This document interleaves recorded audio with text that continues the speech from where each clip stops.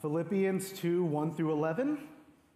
If then, is there any encouragement in Christ? If any consolation of love? If any fellowship with the Spirit? If any affection and mercy, then make my joy complete by thinking the same way, having the same love, united in spirit, intent on one purpose.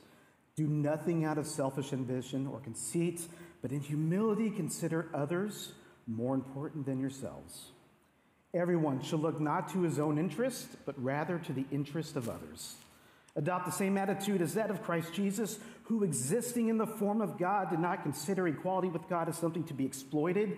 Instead, he emptied himself by assuming the form of a servant, taking the likeness of humanity. And when he had come as a man, he humbled himself by becoming obedient to the point of death, even to death on a cross.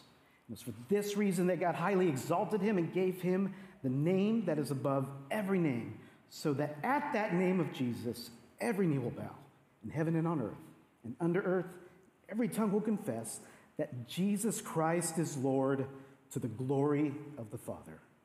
Amen. This is the word of the Lord. Please be seated. Honestly, before we get started today, I have to confess, I really don't have it today, if I can say that.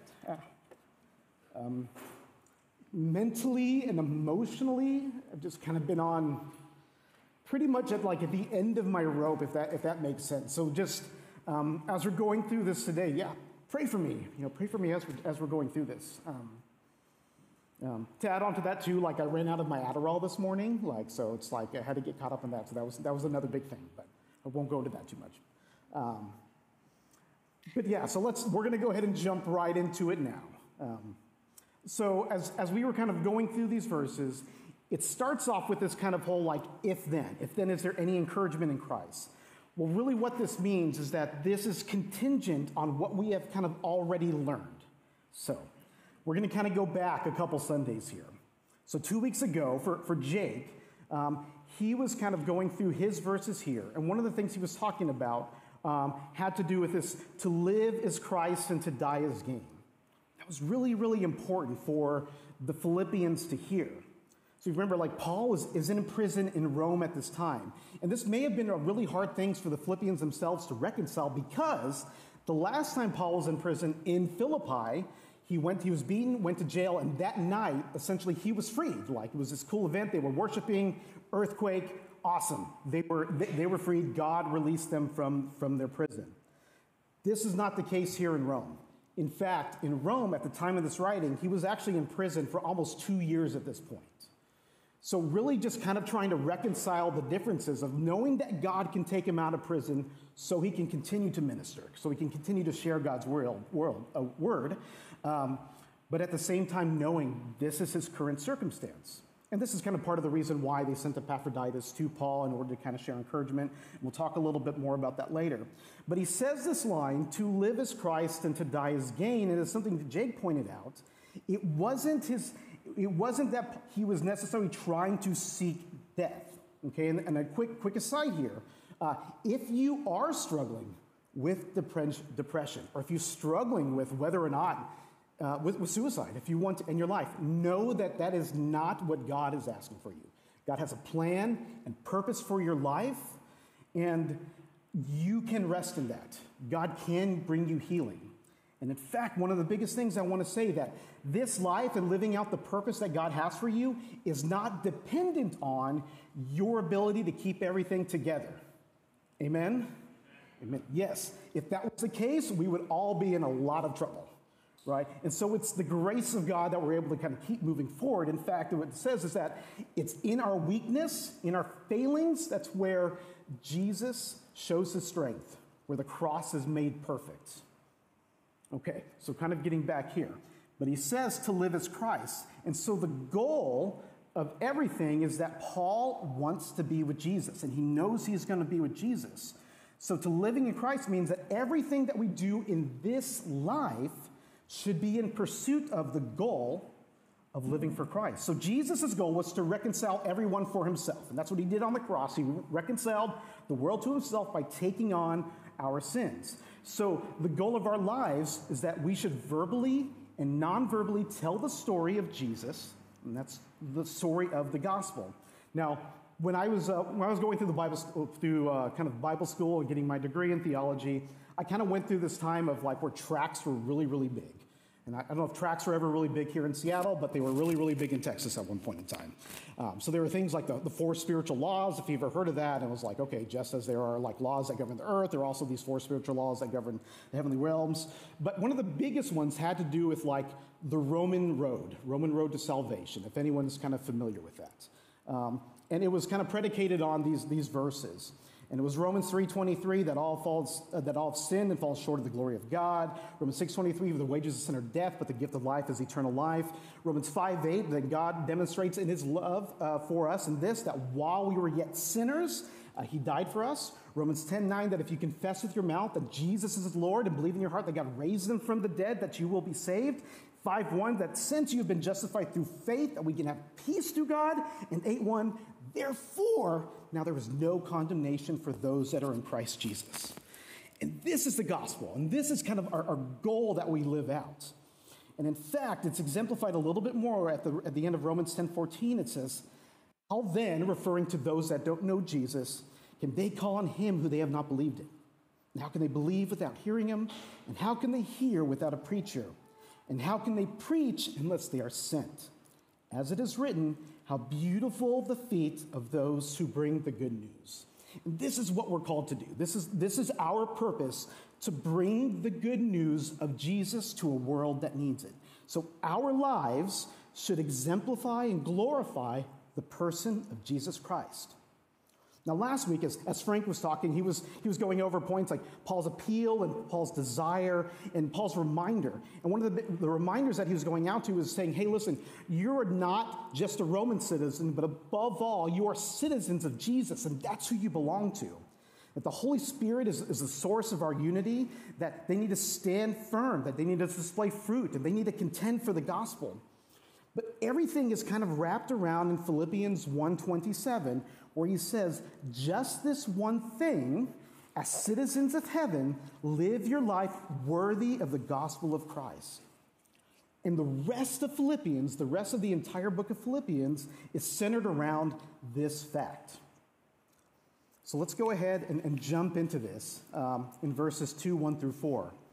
Again, if there is any encouragement in Christ, if there is any consolation of love, if there's any fellowship with the Spirit, and any affection and mercy, then make my joy complete by thinking the same way, having the same love, united in spirit, intent on one purpose. Do nothing out of selfish ambition or conceit, but in humility consider others as more important than yourselves. Everyone should not look to his own interests, but rather to the interest of others. So what he's pointing out here, and he's getting on the same page with the Philippians.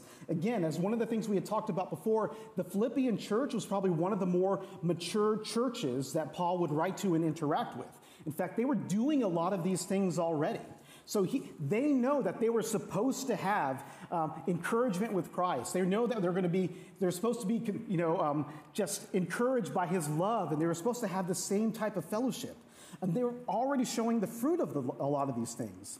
But he's calling them to go deeper when he says, do nothing out of selfish ambition or conceit, but in humility consider others more important than yourselves. And this is a really big ask. And think about that.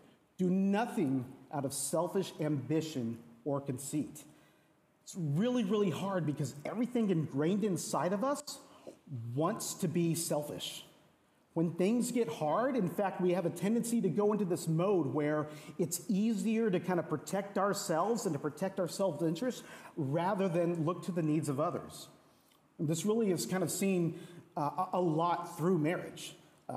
As anybody that's married, has ever been married or is currently married, some of the hardest times is that when you start struggling, it's really easy to get self-focused.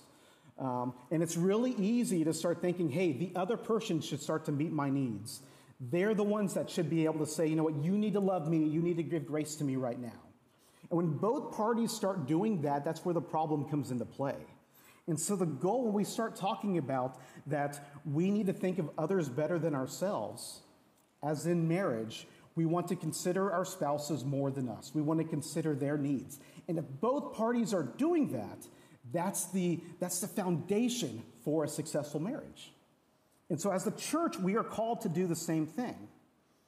And in fact, as Paul is writing this here, he is not necessarily that there are big issues going on right now, but there are definitely hints of disunity, and then there's a big potential danger of disunity going on.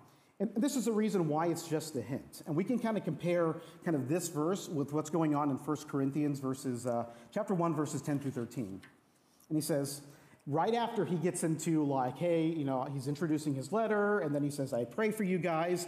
And then immediately he goes into, now I urge you, brothers and sisters, in the name of the Lord Jesus Christ, that all of you agree in what you say, that there be no divisions among you, and that you be united with the same understanding and same conviction. For it has been reported to me about you, that my brothers and sisters, by members of Chloe's people, that there is rivalry among you. What I'm saying is this: one of you says, hey, I belong to Paul, or I belong to Apollos, or I belong to Cephas, or I belong to Christ. Is Christ divided? Was Paul crucified for you? Were you baptized in Paul's name? So there, it's very direct. It's like, hey, this is going on. There are some very serious issues that are happening here. That's not really what's kind of happening with Paul. In fact, Paul learns a lot about what's going on in the church in Philippi because they sent this delegate over in order to show love to Paul, and that was Epaphroditus. And he goes and kind of brings, again, money and support and food and just encouragement with some other laborers.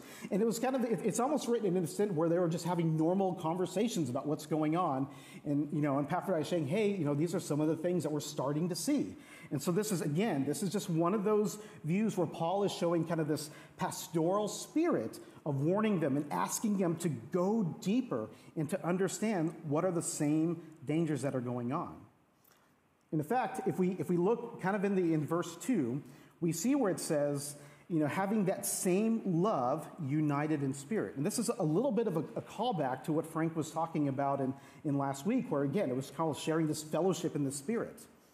One of the things that was really neat is that, Frank, I think your parents had said that what was really cool about seeing the church was just the diverse backgrounds that we have here. Like there's a lot of us that come from different cultures or countries or upbringings or even just denominations, right? And that's extremely important. That's extremely important for the church to be diverse in the way that we were brought up and raised. Because for two things. Number one, it has heavenly implications. So if we look at Revelation, verses 7, 9 through 10, and this is John speaking. He says, after I looked, there was a vast multitude from every nation, tribe, people, language, which no one can number, standing before the throne, before the Lamb. And they were clothed in white robes with palm branches on their hands, and they cried out in a loud voice, salvation belongs to our God, who is seated on the throne, and to the Lamb. So we know this is what heaven's going to look like. It's going to look different. It's going to just be, it's not just the American church. It's not just the church in Europe or in China or in South America, but it's all people everywhere bowing down and worshiping Jesus. The other thing that's important is that it's this diversity and being together when we do have differing opinions that shows unity through Jesus. So the early gatherings of the church, you would have Jewish people, you would have Gentiles, you would have men, women, you'd have rich, you'd have poor, you'd have slaves, all together worshiping together.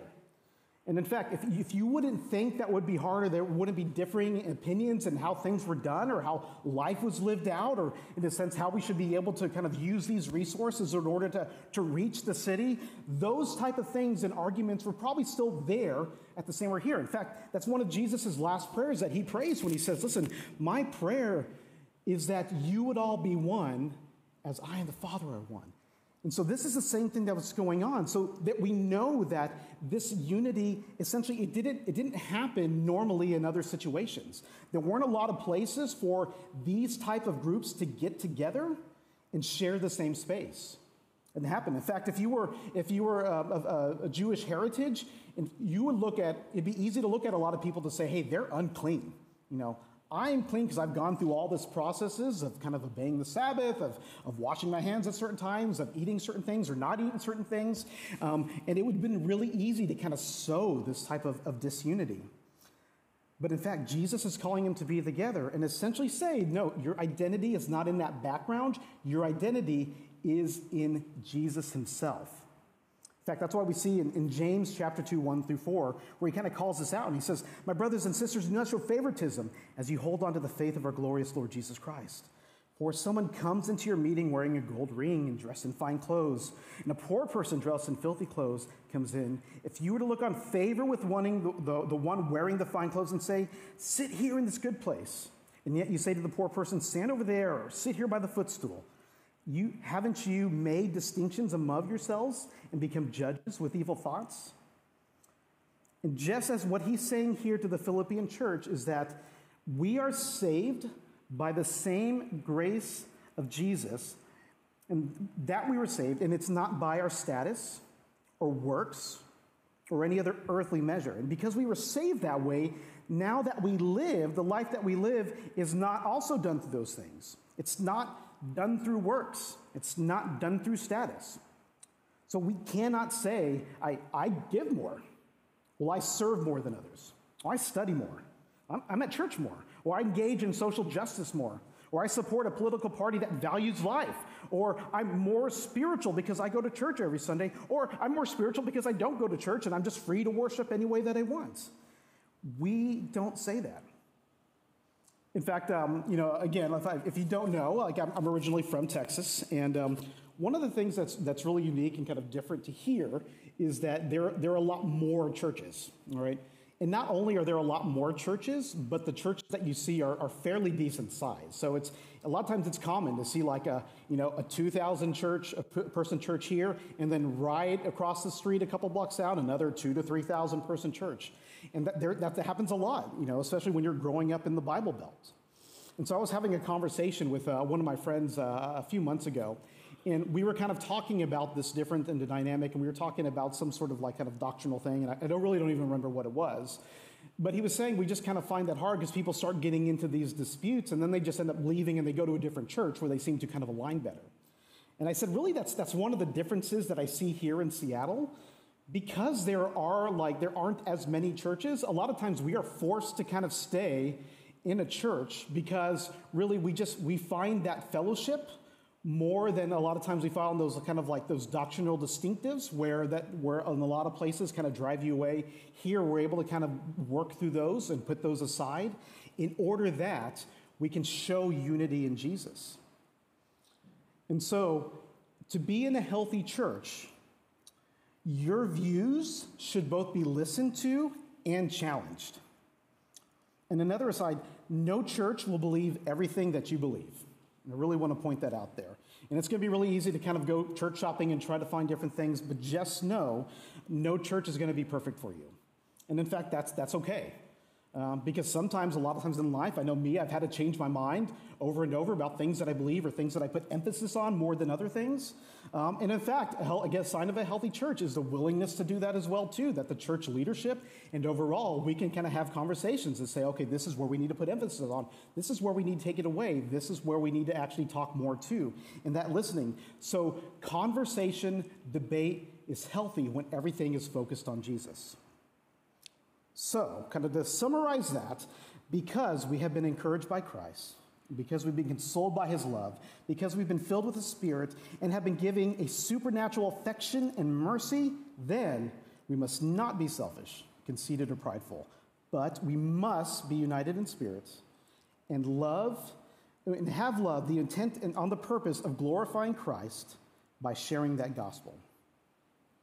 So, let's kind of move here into our next passage. This is in Philippians 2, going through 5 through 7, where Paul now is, again, he's quoting a hymn. Now, we don't know if this is like a hymn that Paul wrote or if it's something that somebody else wrote, but this was something that would have been common, that a lot of churches would know during this time frame. And he says, again, adopt the same attitude of Christ Jesus, who existing in the form of God did not consider equality with God as something to be exploited. Instead, he emptied himself by assuming the form of a servant, taking on the likeness of humanity. One of the things that's interesting here, I know the CSB, that's essentially what we use. They use this word that instead he has something to be exploited. The better translation is something to be grasped or taken. And this, a lot of times, is seen as a direct kind of illustration comparing Jesus to Adam. And this is something Paul does a lot. In fact, if you kind of read Romans, it talks a lot how like Jesus is the better Adam. So if you're thinking back to Genesis, the serpent had confronted and he said, hey, listen, if you eat of this fruit, you're going to be like God, knowing both good and evil. And essentially when that fruit was eaten, that's where the punishment took place. And God had to kick them out of the garden, because if they then had that and then they added the other fruit that essentially would have made them immortal, there would have been a problem. So that started that separation between man and God himself. And we see that in Romans chapter 5 and 5 through 19. And he's talking about the gift of Jesus in terms of his sacrifice on the cross. And he says, but the gift is not like the trespass. For if by one man's trespass, Adam's, if many died, how much more have the grace of God and the gift which comes through that grace of that one man, Jesus Christ, overflowed to the many? And the gift is not like the one man's sin, because from one sin came to the judgment, resulting in condemnation, but from many trespasses came the gift, resulting in justification. If by one man's trespass death reigned through that one man, how much more will those who receive the overflow of grace and gift of righteousness reign in the life of that one man, Jesus Christ? So then, as though one trespass, there is condemnation for everyone, so also through one righteous act there is justification leading to life for everyone. Just as through one man's disobedience many were made sinners, also through one man's obedience the many will be made righteous. And so Jesus is the exact opposite example of Adam. Adam reached out trying to take something from himself. Jesus didn't do that. He actually emptied himself, taking the likeness of humanity. Humans are less than God. Jesus became human. Not only that, he became a servant. And then not only that, then he died. And this has big implications when we start talking about really the culture at the time and then what Jesus did. So if you kind of really start looking through this, and we can see this here in the next few verses, where he said, again, humbled himself by being obedient to the point of death, even death on the cross. And if we look how it is viewed during that time, so the Romans' view of the crucifixion itself is that this was a very gruesome and disgraceful act. The crucifixion, basically, it didn't start with the Roman Empire. It was actually kind of brought in by another country. But here's what here's what Cicero states about it. It says, the Roman statesman and philosopher said that crucifixion was so horrible that the word cross should never be mentioned in polite society. This is his exact, so let the very word cross be far removed, not only from the bodies of Roman citizens, but even in their thoughts, their eyes, and their ears. So for them, the crucifixion in Roman times was applied mostly to slaves, disgraced soldiers, Christians, and foreigners. It was very, very rarely applied to Roman citizens, again, because it was considered so bad. Now, with the Jewish view, it was even much worse. So not only was it gruesome and disgraceful, but it was also essentially a sign of a curse. So if we look at Deuteronomy 21, 22 through 23, it says, if anyone is found guilty of an offense deserving the death penalty and is executed, and if you hang his body on a tree, you're not to leave his corpse on the tree overnight, but are to bury him that day, for anyone hung on a tree is under God's curse. You must not defile that land your Lord your God is giving you as an inheritance. It was so bad that person was considered a curse that if you let that stay up overnight, it would essentially, that curse would then apply to the ground itself. And so there were very strict implications for this. So the fact that Jesus himself was beaten and he was hung on a tree was taking on the ultimate curse that we deserved for ourselves. And so then there is now our response. And that response is exaltation and praise. And that's what we see starting in verse 9. For this reason, God highly exalted him and gave him the name that is above every name, so that at the name of Jesus, every knee will bow in heaven, on earth, and under earth, and every tongue will confess that Jesus Christ is Lord, to the glory of the Father. So the result is going to be eternal praise from everyone. And again, if we think back to kind of Revelation, then we see the same thing. It was multitudes of nations being together, crying out in a loud voice, salvation belongs to our God who sitteth on the throne and to the Lamb. And so this is the whole purpose. Paul is building this argument now, is saying, okay, if you have any encouragement in Christ, if you have all this stuff, then again, take on the same attitude in Christ. Adopt it. Live out this way as Christ was able to take himself all the way down to the bottom, becoming human, a servant, and then obedient to even death on a cross again, which is accursed, then we need to be doing the same things in our lives. So our interactions that we have with each other, our interactions that we have with the world around us, have to be symbolized by this same fact, by this same humility. So what is our response? How do we respond to this? Well, again, as we saw in Philippians 1:27, is that we need to live as citizens of heaven. And in Philippians 2:3, do nothing out of selfish ambition or conceit, but in humility considers others more important than yourselves. Everyone should not look to your own interests, but to the interests of others. In Matthew 22:37 through 30, he says, in conjunction with this, and this is where a lot of this comes from, when asked what is the greatest commandment, he says, love your Lord God with all your heart, with all your soul, with all your mind. And this is the greatest and most important command. And the second is this, love your neighbor as yourself. For all the law and all the prophets depend on these two commands. So our job, again, going back to our purpose, in order to live in Christ, is to love God, and that same love that we have for God then pours out through us in order to love others, in order to love our neighbors, and to love them more than ourselves. And loving your neighbor as yourself means putting aside your own needs and opinions, and then seek to encourage others, to love others. In fact, it says again, and Paul says again, outdo one another in showing love. And this is the sacrifice. The sacrifice itself is that, again, we have all opinions of how things should be done. But our goal is to be able to kind of look past ourselves, to put that down and to focus on Jesus, to look to the best for others. And so our job, again, is to love God with remembrance and praise. Now, we're getting ready to celebrate communion, so if I can ask kind of those that are here serving to please come up. But we are not just to remember and praise today, but all days. And so we're gonna read this last verse here. And again, this is going back to 1 Corinthians chapter 1, verses 20 through 31. And it says, well, who is the one who is wise? Where's the scribe? Where is the debater of this age? Has not God made the foolish wisdom of the world? For since the wisdom of God, the world did not know God through wisdom, but it pleased God through the folly of what we preach to save those who believe. For the Jews demanded signs and the Greeks seek wisdom. But we preach Christ crucified. Again, a stumbling block to the Jews, again, because they saw it as confessed, and folly to the Gentiles because it shouldn't make sense. But to those who are called, both Jews and Greeks, Christ is the power of God and the wisdom of God. For the foolishness of God is wiser than any man, and the weakness of God is stronger than man. For consider your calling, brothers. Not many of you were wise according to worldly standards. Not many were powerful. Not many were noble birth. But God chose what is foolish in the world to shame the strong. God chose what is low and despised in the world, even the things that are not, to bring nothing things that are, so that no human being might boast in the presence of God. And because of him, you are all in Christ Jesus.